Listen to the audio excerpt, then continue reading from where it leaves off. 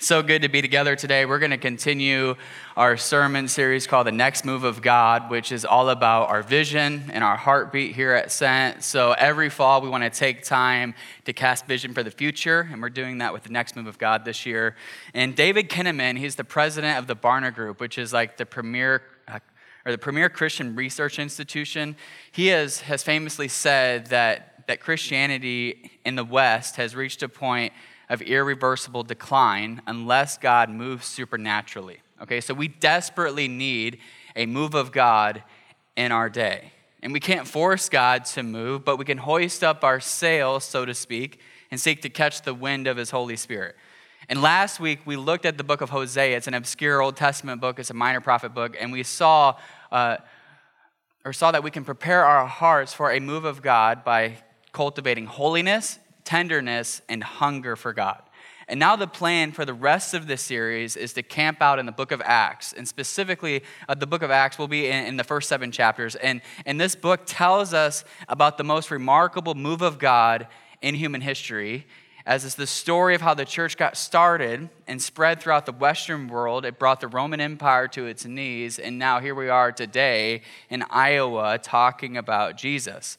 And we're planning, like I said, to stay in the first 7 chapters, which records the story of the first church as it was in Jerusalem. And then in chapter 7, persecution broke out, and the church spread throughout the Roman world from there. So we're going to stay in the first 7 chapters to gather some principles from that first church of what it looks like to position ourselves for a move of God that can spread from here to the world. And if you didn't know, Luke and Acts are actually 2 parts of like the same book. They're like 2 volumes. Luke, so the Gospel of Luke, which tells the story of what Jesus did on earth, and then Acts, which tells the story of the first church. And it was written by Luke, if you could have guessed. And Luke was an intelligent doctor, so Dr. Luke. And he says this in the first 2 verses of Acts. He says, "In my first book, O Theophilus," which was the guy he's writing the book for, "I have dealt with all that Jesus began to do and teach." Okay, so Luke was about all that Jesus began to do and teach until the day when he was taken up after he had given commands through the Holy Spirit to the apostles whom he had chosen. Okay, so when Luke says that his previous book dealt with all that Jesus began to do and teach, he's suggesting that this book is going to be about what Jesus continued to do and teach. But the difference is this time, Jesus is going to work through his apostles.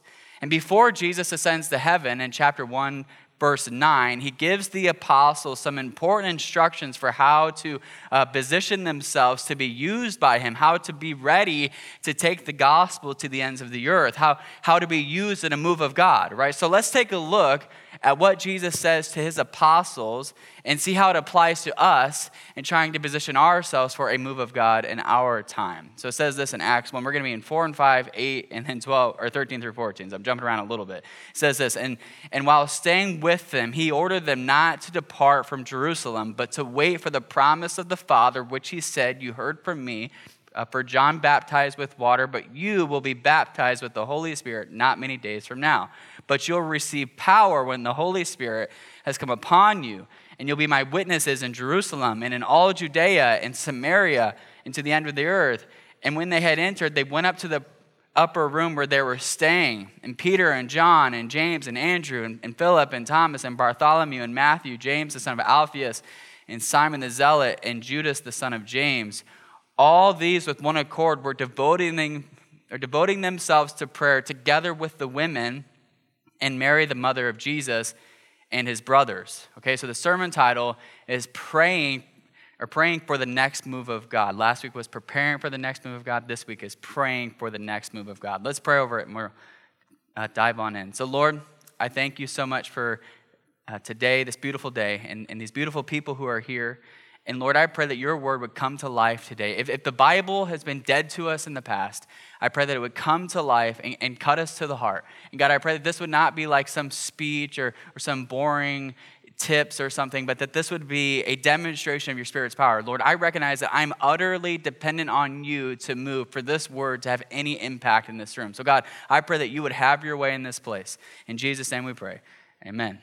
All right, so in May 1722, Count Nicholas Zinzendorf purchased the estate of Berthelsdorf in modern-day Germany. So let me show you the map here of where that's at, okay? So Berthelsdorf, struggle saying that. In the following months, he received these religious refugees from Europe who were fleeing Catholic persecution, and these people would become known as the Moravians. Okay, so let's show a picture of Zinzendorf. He's a good-looking guy, good chap right there.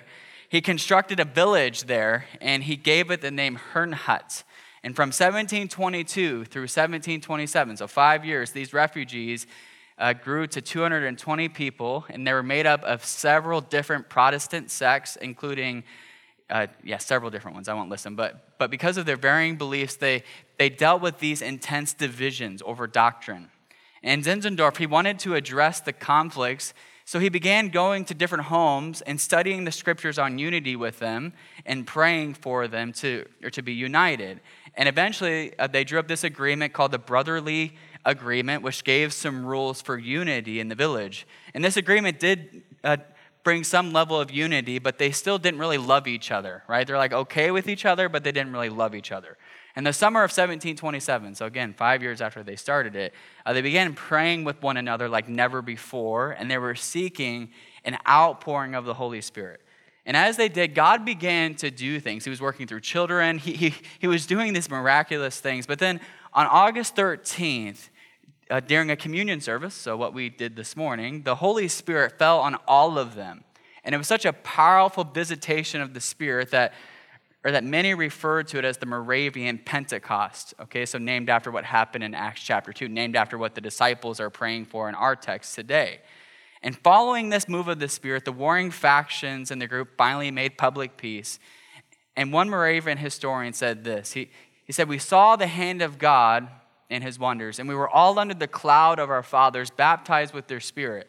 And the Holy Ghost came upon us, and in those days a great sign and wonder took place in our midst. And from that time, scarcely a day passed, but what we beheld his almighty workings amongst us. A great hunger after the word of God took possession of us, so that we would have 3 services every day at 5 a.m. So don't be complaining about 8:30. Don't be complaining about 6:30 prayer room and 7:30 a.m. and 9 o'clock p.m. Everyone desired above everything else that the Holy Spirit might have full control. Self-love and self-will, as well as all disobedience, disappeared, and an overwhelming flood of grace swept us all out into the great ocean of divine love." I want to be swept into an ocean of divine love. Come on, somebody. All right, so I want to show the picture where this happened. This was the church that it happened at. Great church. Okay, great steeple going on there. All right, so 2 weeks later, they started a 24/7 prayer meeting. 24 of the single men and 24 of the single women would commit to praying for 1 hour each day, so they covered the whole day. And this kicked off a 24/7 prayer meeting that lasted 100 years. Nonstop prayer. And 5 years later, they began to send out missionaries around Europe. They sent out 100 missionaries in 25 years. And they ended up sponsoring 3,000 missionaries in their first 200 years.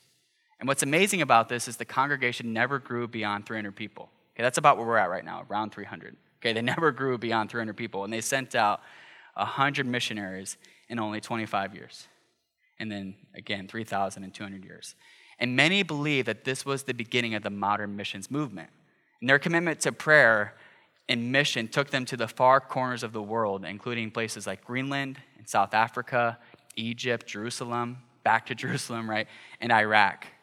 And 2 missionaries even sold themselves into slavery so they could reach the Caribbean community of St. Thomas. They sold themselves into slavery so they could reach that community. And their ministry also helped convert John Wesley, who was the leader of the First Great Awakening. And he was the one who started the Methodist Church. There's like a Methodist church in every town in Iowa, right? So the Moravians are partially why that happened. The scale of the impact of the Moravians is hard to even quantify. Their commitment to prayer positioned them to be a part of a staggering, world-shaping move of God. Prayer healed the divisions in their community. It empowered them through the Holy Spirit to touch the world with the gospel. And the Moravian church, it reminds me so much of the early church. Before the original Pentecost in Acts 2, where the Holy Spirit was poured out, the early church was ineffective. All right, when Jesus was betrayed and crucified, the disciples failed to stay by his side. They cowered in fear. Peter, his right-hand man, the guy who was always flexing, talking about how much he would do for Jesus, he denied Jesus 3 times. And then when Jesus rose from the dead, this is how he found them.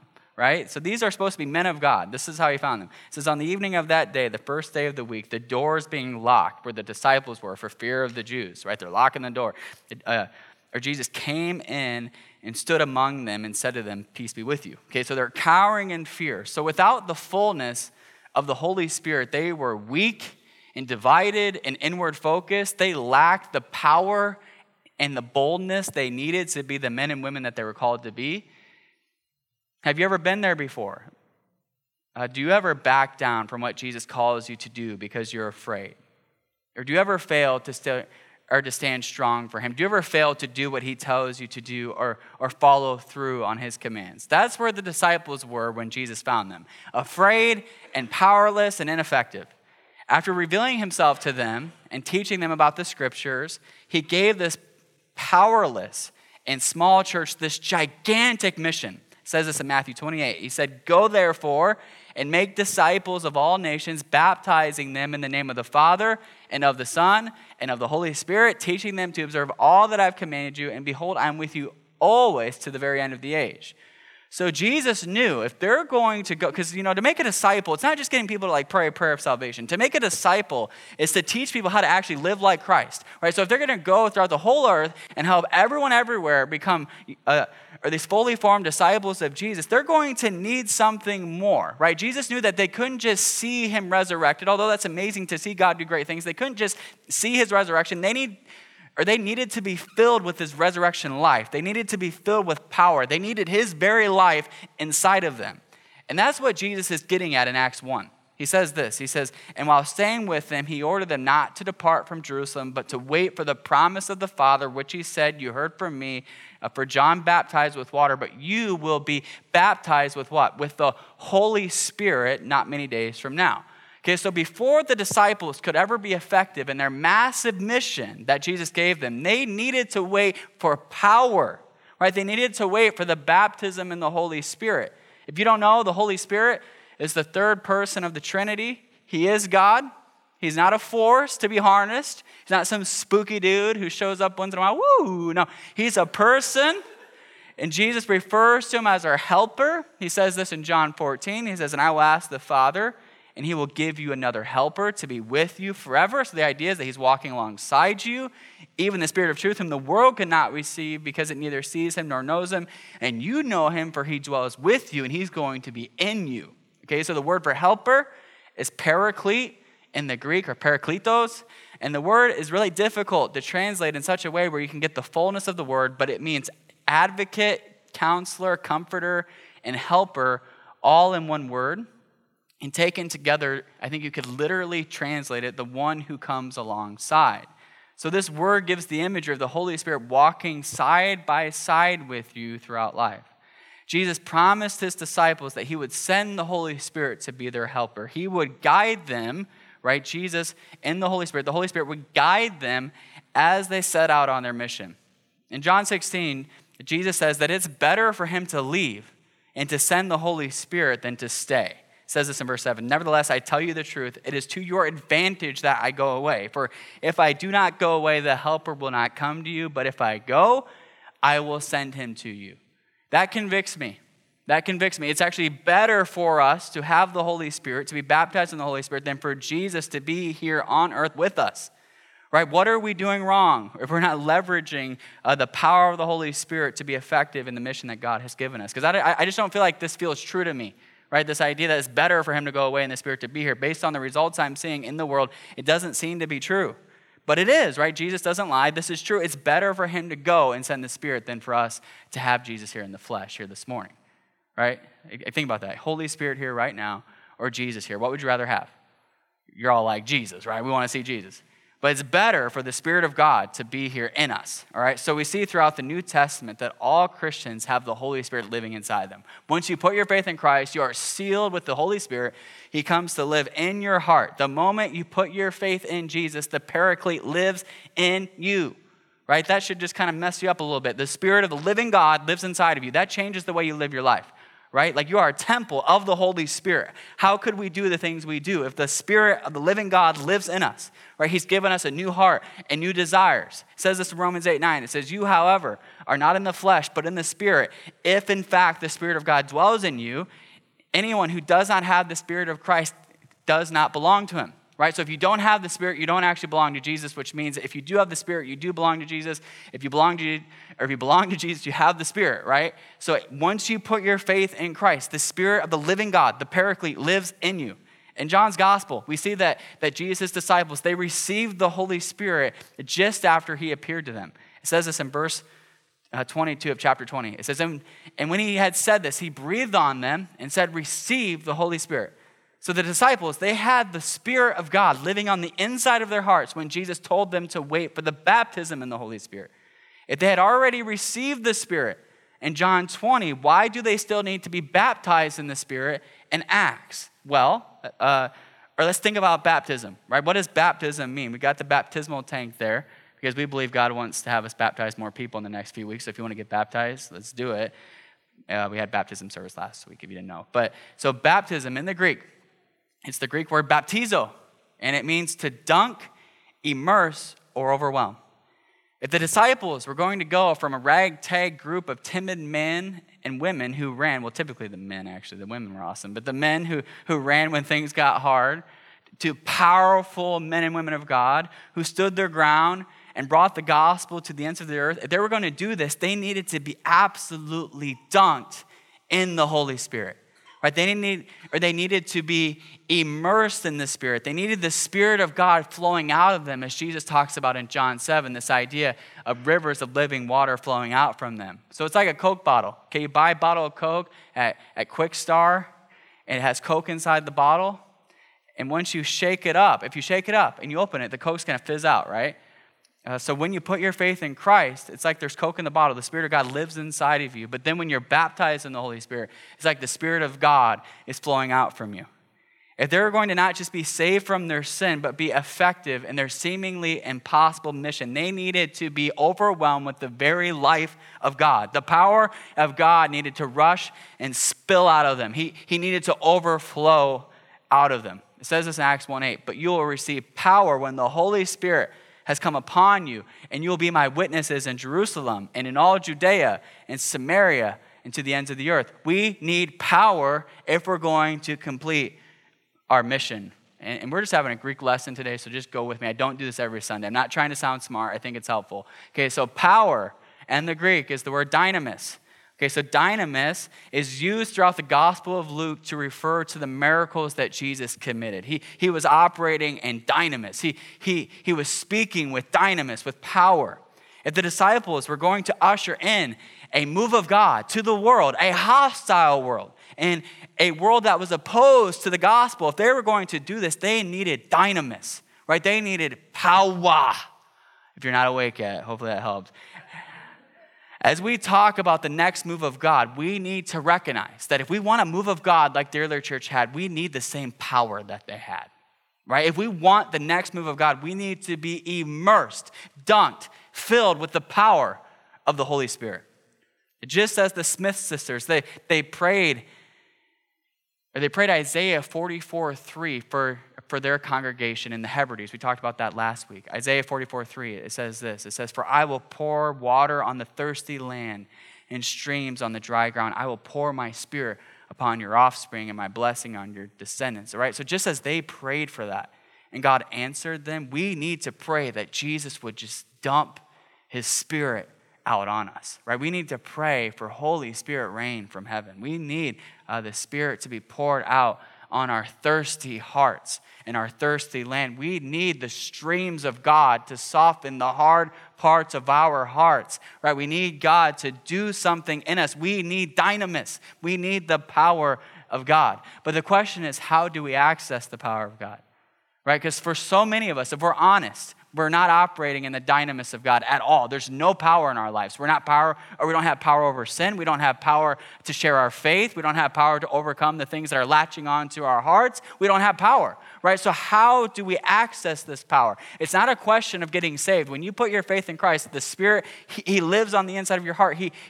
Jesus forgives you. The blood pays for it all. But we need more if we're going to have the next move of God. How do we get more? Well, in verse 4, Jesus, the final thing he commanded his disciples to do was to what? To wait, right? To wait.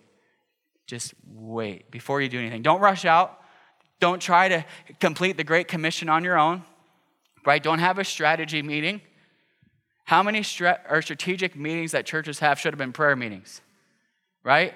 Don't have a meeting about strategy. Don't analyze everything. No, you need to wait. Obey me and wait for me to pour my Spirit out. Jesus knew that before they could change the world, he needed to change them, right? Before they could see hearts turn to the Lord, they needed him to deal with their hearts. And the same applies to us. As we consider the rapid decline of the American church, as we consider the rapid decline of the church in the West as a whole, it can be tempting to try to do a bunch of stuff to try to reverse it. Right? We do ridiculous things in the church and we think it's going to work. Like if we're cooler, then society's going to love us. If we're more like, if we fit in with what society wants, then they'll love us. No. We need something more than just some new idea or some strategic thing. Right? The temptation is to try to reverse decline on our own strength. Or the temptation is to look for worldly solutions. But I think the word of the Lord to us this morning is we need to learn to wait on God. Old school Christians would say we need to tarry in God's presence. We got to tarry before the Lord. We need to learn how to tarry again. Right? Before we try to plan or strategize or do anything, we just need to get in the presence of God and wait. If we want power, we got to wait. We must wait. And for the Moravians, it took quite some time before they experienced their personal revival that healed their divisions and touched the world. They had to wait, right? Or 5 years before they really had any progress in their divisions, but then, they had to wait as well once they really started praying. That was months and weeks of praying. And for the Hebridean church, they decided to pray, and then they prayed for weeks, 3 nights a week from 10 p.m. to 3 a.m. They would pray, and they did that for weeks before God did anything. And this is the pathway. We must learn to wait on God. And this is so hard for us as 21st century Americans. I don't think we have to really wait on anything, right? We live in a culture where we are used to getting what we want when we want it. There's fast food. There's next day shipping. If it takes 3 days, we're angry about it, right? There's instant downloads. If we spend 5 minutes at the altar and don't feel anything, we're like, must not be for today. I'm going to go sit back down on my seat. I'm convinced that this is part of the reason why we lack power in the Western church. We don't know how to tarry. We don't know how to wait anymore. Over the years, I've been a part of my fair share of prayer meetings. And something I've noticed is the longer we linger in God's presence and wait, the more tangible his presence seems to become. It's as if as we sit in his presence, he erodes our distraction. It takes him like 3 hours to get rid of the distractions. It takes him like 5 hours to get rid of the hard hearts, right? So as we sit there and wait, he deals with our hearts. He fine-tunes the frequency of our hearts so we can start to actually hear his voice, right? Just trying to catch the right signal. I want us to be a church that is willing to wait. And we don't put God on our timetable. We don't get mad we don't shake our fist at God when he's not doing what we want to or want him to in our timing. Instead, we try to get in step with what he's doing. And we don't have an as soon as possible mindset, but instead an as long as it takes mindset, right? We're not an ASAP church, we're an ALAT church, as long as it takes. I'll wait till you give me the power that I need. I'm not moving until I get dynamis. I'm not moving till you meet me here, Lord. I will wait as long as I have to. I think of my brother Derek. He's our Chi Alpha director. He's preaching at a different church this morning in Montezuma. And for him, when he got baptized in the Holy Spirit, he just shut himself in his car. Said, I ain't leaving, Lord, till you baptize me in the Holy Spirit. It took a long time because I'm just playing. I was going to make a joke at him, but he's not here. So it took a long time, but eventually the Lord met him in his car, and he got baptized in the Holy Spirit. God is looking for a persistent church like this. I'm not moving. I'm not letting you go until you bless me. I think of Jacob in the Old Testament. He's grabbing on to God's heel. I won't let you go until you bless me. Right? We play too nice sometimes. We're like, if it's in your will. No, it's in God's will to fill you with the Holy Spirit. We don't got to talk about it. It's in God's will to fill you with the Holy Spirit. It's in his will to baptize you. No, you wait as long as it takes. God is looking for a persistent church. Right? But the church, or the early church, they didn't just wait mindlessly though. Right? It's not like they just sat there like, hey, waiting on God. Let's just chill, right? It's like a waiting room. No, they had a very specific posture. It says this in verse 14. It says, all these with one accord were devoting themselves to prayer together with the women and Mary, the mother of Jesus, and his brothers. Okay, the disciples, they waited in the posture of prayer. They devoted themselves to prayer, is what Luke says here. And devoted means to be steadfastly attentive unto something, or to give unremitting care to a thing. They were steadfastly attentive, and they gave unremitting care to prayer. Could the same be said about your life? That you give unremitting care to prayer?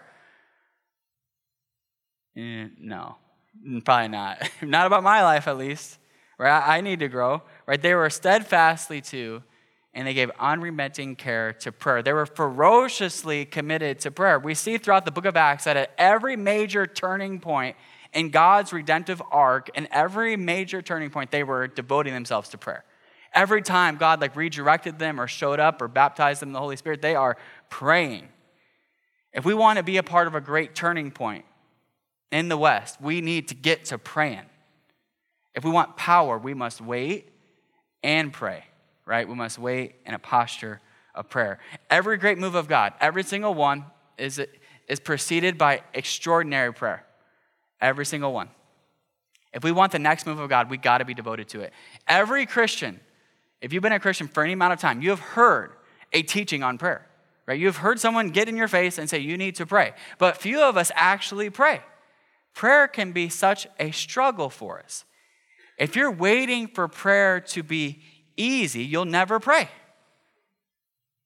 Because it ain't easy when you get started. Prayer only becomes easier as you pray. As you get to know God's heart. As you start to actually understand how he feels about you. As you start to see all these coincidences happen in your life, then you're going to want to pray more. But it starts with a decision to start praying and it starts with a decision to make prayer a priority. At some point, you have to start making time for it. And you have to say, this is more important than that. This is more important than Netflix. This is more important than sleeping for an extra hour. I need to pray. There comes a point where you have to set your feelings and your schedule aside and say, I'm going to pray. I remember when I would work part-time jobs in college. So I worked at Target, Casey's, some of the best places. I remember when I worked, people would show me how to do things. And they're show me all the stuff. And I'm looking at them and my mind is blank. I'm this is going over my head. I have no idea what you're talking about. And I would just tell myself, I'm just going to have to figure it out on my own, right? And once I started actually doing the things they told me to do, I would figure it out. But I would never remember their instructions. And the same is true for prayer. Prayer is something you need to learn on the inside. It's something you have to do if you want to learn how to do it. As you pray, it becomes more natural, but it starts with being disciplined and setting aside time to pray. If we want the power needed for a move of God in our hearts and in the world, we must learn to tarry, wait, and pray. But there's one more piece of this in verse 14, and I love this. Okay, so we see that the church was in one accord as they waited and prayed. Right? They were of one mind, or one passion is what that word means. One mind, one passion. There is just straight up power when the church comes together in unity. And Jesus said, where 2 or 3 are gathered in my name, I am there with them. That's why Sunday mornings are so important. Your quiet time at home is great. I love my quiet time by myself. But this time is so powerful when we gather together. When we gather together, he is there with us. And we see throughout the New Testament that Jesus did not come to primarily save individuals. Instead, he came to form and save a family. So 1 Peter 2:5, it says this. It says, you yourselves, like living stones, are being built up as a spiritual house to be a holy priesthood and to offer spiritual sacrifices acceptable to God through Jesus Christ. Here's the thing. We, the body of Christ, the church, are being built up into a house. Every great move of God starts with the people of God praying together. If we want power, we must wait and pray in one accord. Every time that people are baptized or filled afresh in the Holy Spirit in the book of Acts, besides the Apostle Paul, which Paul's a juggernaut, so whatever. Every time they're baptized, they are baptized in groups. Like whole rooms are baptized in the Holy Spirit at once. Everyone starts speaking in tongues. Everyone starts prophesying, right? The whole room is baptized. And this doesn't mean that God can't baptize you in the Spirit by yourself. You know, Pastor Derek baptized in the Holy Spirit by himself. And that's happened for many of you. I have friends who have been baptized in the Holy Spirit in the shower. You can be baptized in the Holy Spirit in many different settings. But it does mean that there is a pattern of God meeting his people as they come together. And last December, we had our annual staff Christmas party for the church in Chi Alpha. And at that point, Derek and Taylor, so again, my brother, he's just getting a ton of shout outs today, had been praying for a year to get pregnant. They were so discouraged in this season. Every time I saw him, I just saw discouragement on his face. And we took some time to reflect on 2022 during that party.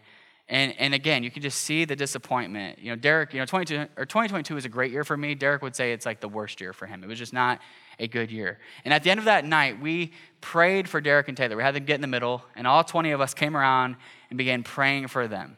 At some point in the prayer, I could feel the Spirit of God like bubbling up in me and emboldening me to pray with authority. Again, not praying the nice prayers. And I've never done this before, but I commanded Taylor's womb to open up in Jesus' name. We all agreed in unity and faith, we're praying with authority. And that day was the very start of their pregnancy that led to twins, Judah Paul in August. If you trace back, it's that day was the very day that you can trace back that pregnancy. As we waited and prayed with one accord, God showed up. Here's the thing, moves of God happen in community. And the call is to bind together and to wait on him. I'll also add this. It's incredibly important. If you want a fresh move of God in your own heart, you need to make sure that you don't have anything against anyone else. And if you have bitterness, I'm sorry, he's not going to move. It's like a block. It says in Ephesians, hear me this morning. It says in Ephesians that when we have bitterness, it gives the devil topos in the Greek, space. It gives him physical space in our hearts. It gives the devil a foothold. If you have bitterness, the devil has a foothold in your life, and you need to forgive if you want God to do something fresh in your life. You have to deal with unforgiveness. You have to deal with bitterness. It has no place in the child of God. It has no place in someone who has been forgiven of so much. How could we hold petty things against people, or maybe big things, but how can we hold things against people when God has forgiven us of so much? You have to deal with bitterness. You have to deal with unforgiveness. It says this in Matthew 5. It says, so if you are offering your gift at the altar and there remember that your brother has something against you, leave your gift there before the altar and go. First be reconciled to your brother and then come offer your gift. It's almost as if the Lord is saying, I don't want you at the altar if you got bitterness in your heart.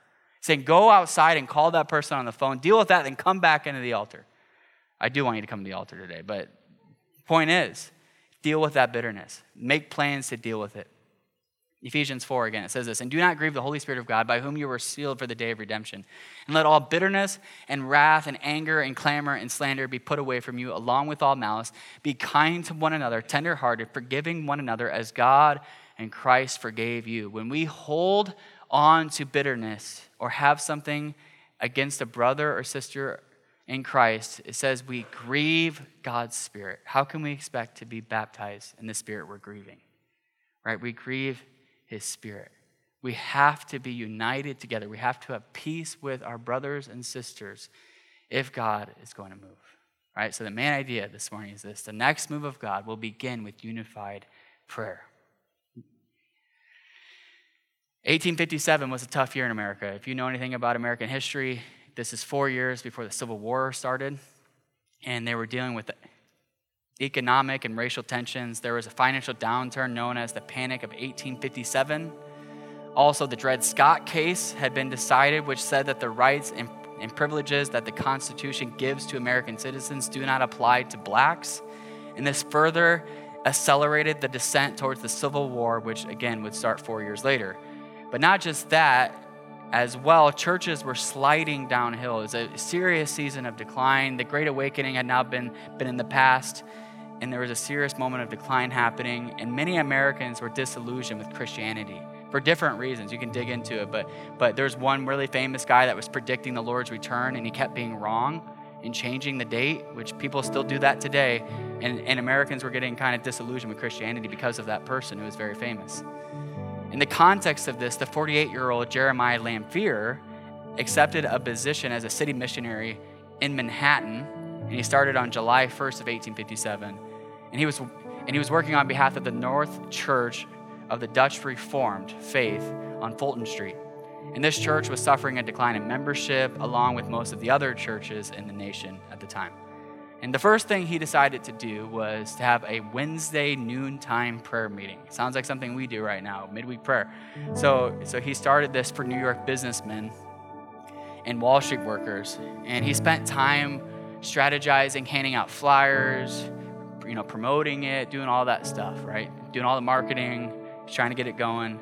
On the first day, on September 23rd at noon, it was just him that showed up that day. But then around 12:20, a few more showed up, and a total of 6 people came that day. On the second week, 20 people showed up. Revival is breaking out, right? 6 to 20, that's some exponential growth in Jesus' name. Come on, somebody. And then the third week, 40 showed up, so doubling. And at this point, they decided to start praying daily. And by November, the prayer meeting spread to 3 separate rooms in the building, and there was no preaching, it was just praying. And within 2 years, there were 10,000 people praying at noon prayer meetings all around Lower Manhattan, and the churches caught fire. People were being saved daily, and it spread to other cities and states, and an awakening swept the nation.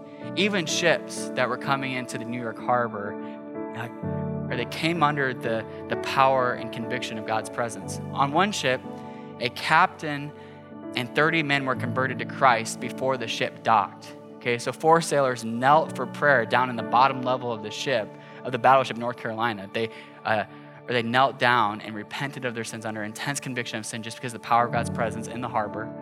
And they began to sing, right? They're singing to God, and the shipmates come down there, and they're making fun of them. They're like, what are you doing singing down here?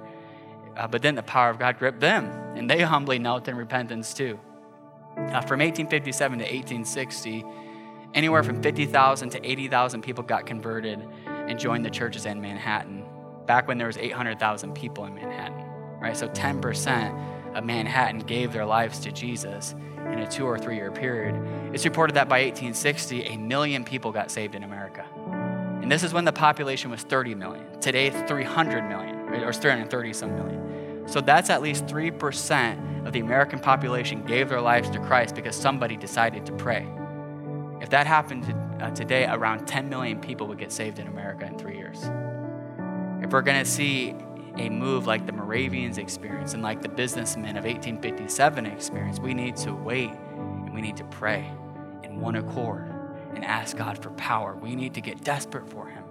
We need to prioritize prayer. Isn't that the whole reason why we're Christians, is to be in relationship with Jesus? Isn't prayer the main way we commune with Him? So many of us, we say we know Christ, we don't pray. We don't even talk to Him. We read about Him, we hear about Him, but or we don't have our own relationship with Him. There's no story to be told about our own relationship with the Lord, right? If we want God to move, we need to pray. And this is why we're changing midweek prayer from Wednesdays at noon to the prayer room on Tuesday mornings, is we want to get as many people in the prayer room as possible, and we're just finding that the Wednesday time has not worked for a lot of people. So the hope is, as we launch the prayer room on October 17th, our church would really catch a heart for prayer and say, hey, we're going to get up early and gather together and pray. But my hope is that it doesn't take 16 days to apply this message. I hope we can apply it today. I want to invite you to pray now. Today, we're going to end with prayer here. And then prioritize it throughout your week. And pick a time. Put it in your calendar. You set aside time for everything else in your life. Put a time in your calendar and say, I'm going to spend that time praying. And make it a habit in your life. Find time to gather with your community group or with your small group if you're in Chi Alpha, and to pray with them throughout the week. Just have little prayer meetings throughout the Cedar Valley. Wait on God and listen for him to speak. You don't have to talk the whole time. Prayer is not just like, no. You can sit and just listen, be in his presence, listen to what he's saying. At the same time, pray with passion and faith, pray with authority. Command some wombs to open up, right? Command some bodies to be healed. Pray with faith and with authority. Pray for more of Jesus in your life. Say, Jesus, I know I should want you, but for some reason, I want other stuff more. Help me. Help me. That kind of prayer pleases his heart. Help me, Lord. I want more of you in my life. Confess your sins in prayer. Confess your sins. Say, Lord, I'm sorry for how I've sinned against you. And confess your sins to your friends that you're praying with. Contend for the next generation. Pray for the children coming up right now. Pray for our youth. Pray. Say, Lord, I'm not letting them go. I'm not letting them go. I'm not letting a generation go. Lord, I'm contending. I'm standing in the gap for the next generation. And pray for your friends who don't know Jesus. Write their names down. Say, Lord, I'm circling them in prayer. I'm not letting them go. I've been praying for people for over a decade now. And there's some of them I'm starting to see like some movement. I'm like, ooh, it took 10 years.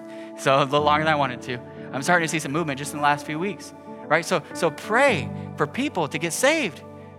Pray for the mountains you're up against. I have a list of things in my prayer journal that just say mountains and just all the really hard things in my life.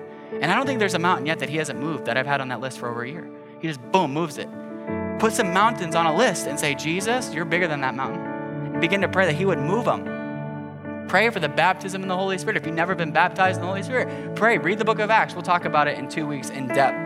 But just go throughout the book of Acts and read all the stories of baptisms in the Holy Spirit. Say, Jesus, I want to be filled with the Spirit. I want to be baptized. If you've already been baptized in the Holy Spirit for the first time, guess what? You leak, right? You need to be filled again, right? You can't just rely on that one experience. You need a fresh filling, a fresh outpouring of the Spirit. Paul said in Ephesians 5, keep on being filled with the Spirit. So pray for a fresh filling. We all need to keep on being filled with the Holy Spirit. And pray for a move of God in our church. Say, Lord, grip our hearts. Lord, help us not to leave church and just go on as business as usual, but instead, God, help us to make changes and to contend for our community. Pray for our Sunday morning services and our Wednesday night services for youth group and our Tuesday night Chi Alpha services. And just pray, say, God, grip people with your presence. I think about the Harbor story. Pray that people would just fall in conviction and repentance before they even get to the building. Right? Pray for the power of God. Pray for God to show up, right? We don't want to just do this thing. Like, oh, we're just doing it. We're going through the motions. No. We want the power and the presence of the very living God here in our services. But for that to happen, we got to pray. As the early church prayed in that upper room, Jesus responded to their prayers. He baptized them in the Holy Spirit. Peter got up, the same man who denied Jesus 3 times. He stood up. He preached the gospel, and 3,000 people got saved that day. That's the power of the power. Right? That's the power of the Holy Spirit. That is what happens when you are immersed and dunked in the Spirit. And Peter would end up giving his life for Christ. Why? Because he was filled with the Holy Spirit. It enabled him to be someone who he could not be on his own. Okay, so for today, I want to propose to you that God wants to do something similar in your life as he did with Peter. Hey, or you may come in saying, I'm shy. I'm not someone who God could use. I don't know a lot. Well, hey, I think you might be just the kind of person he's looking for. Right? God can do the same in you that he did in Peter. And I want to propose to you that God can do the same in our church that he did in the early church. I believe 3,000 people could get saved in one day. I believe it. He's done it before. He's doing it around the world. Honestly, a massive revival is breaking out in the global south right now. I don't know if you know about that. It seems all bleak here, but God is moving in power. So the prayer is, hey, God, we want you here too, right? It's not like God can't do it. It's not like God's not doing it anywhere else. It's just saying, hey, God, we want you here in the West, right? I heard one pastor this week. I've been listening to a ton of sermons on revival trying to help me with this series. And I heard one pastor this week say the only way to break through secularism, which is what we're living in, is prayer. It pokes a hole in the cloud of secularism. All right, so we're praying to kind of blast a hole through the cloud of secularism and for the power of God to just be rained down on us, right? We want what God is doing in the South. We want it here. We want it here in the West. Okay, so today, let's pray. So the prayer team would come up. If you guys would stand here, we're going to end with prayer. If we want the next move of God, there comes a point where we got to stop talking about it and we got to start praying for it. Okay, so this morning I want to challenge you to come to the altar right now. If you're feeling compelled, come to the altar right now saying, hey, I want to stand in the gap. I want to pray for my community. I want to get before the Lord right now. Come in faith to the altar. Let's begin to pray. Let's begin to seek God's face. Anyone who's feeling compelled to pray, come and say, I'm going to stand in the gap. If you want to give your life to Christ, I want to challenge you to come right now. You don't need me to do some special prayer for you. Just come to the altar. Just to repent of your sins. Say, Jesus, I need you to save me. Come to the altar, give your life to Christ, but just make sure to tell someone that you did that. If you want to pray for the baptism in the Holy Spirit, get up here right now in Jesus' name. Step out of your seat and pray for that. If you want God to work on your heart, if you need to forgive someone, just get up here right now. All right, so I'm going to pray, and then we're just going to seek the Lord. And I want to encourage you, if you're staying in your seats, that's fine, but just be in a posture of prayer. Just do whatever you got to do to get in that posture. So Lord, right now, we come to you, and we are contending for a move of God in our generation. We are standing in the gap, and God, we are asking you to pour out your Spirit. We want to pop a hole in the cloud of secularism. God, I pray that you would pour out your Spirit. God, I pray that your truth would just begin to be pressed on people's hearts, or the most unlikely people would fall under conviction of sin and repent of their ways. God, I pray for us that you would start with us. I pray that you'd help us to turn from our wicked ways and to turn towards you and to run towards you. God, help us to be a praying church, a church that knows that its power is not on our own strength, but it's on your Holy Spirit.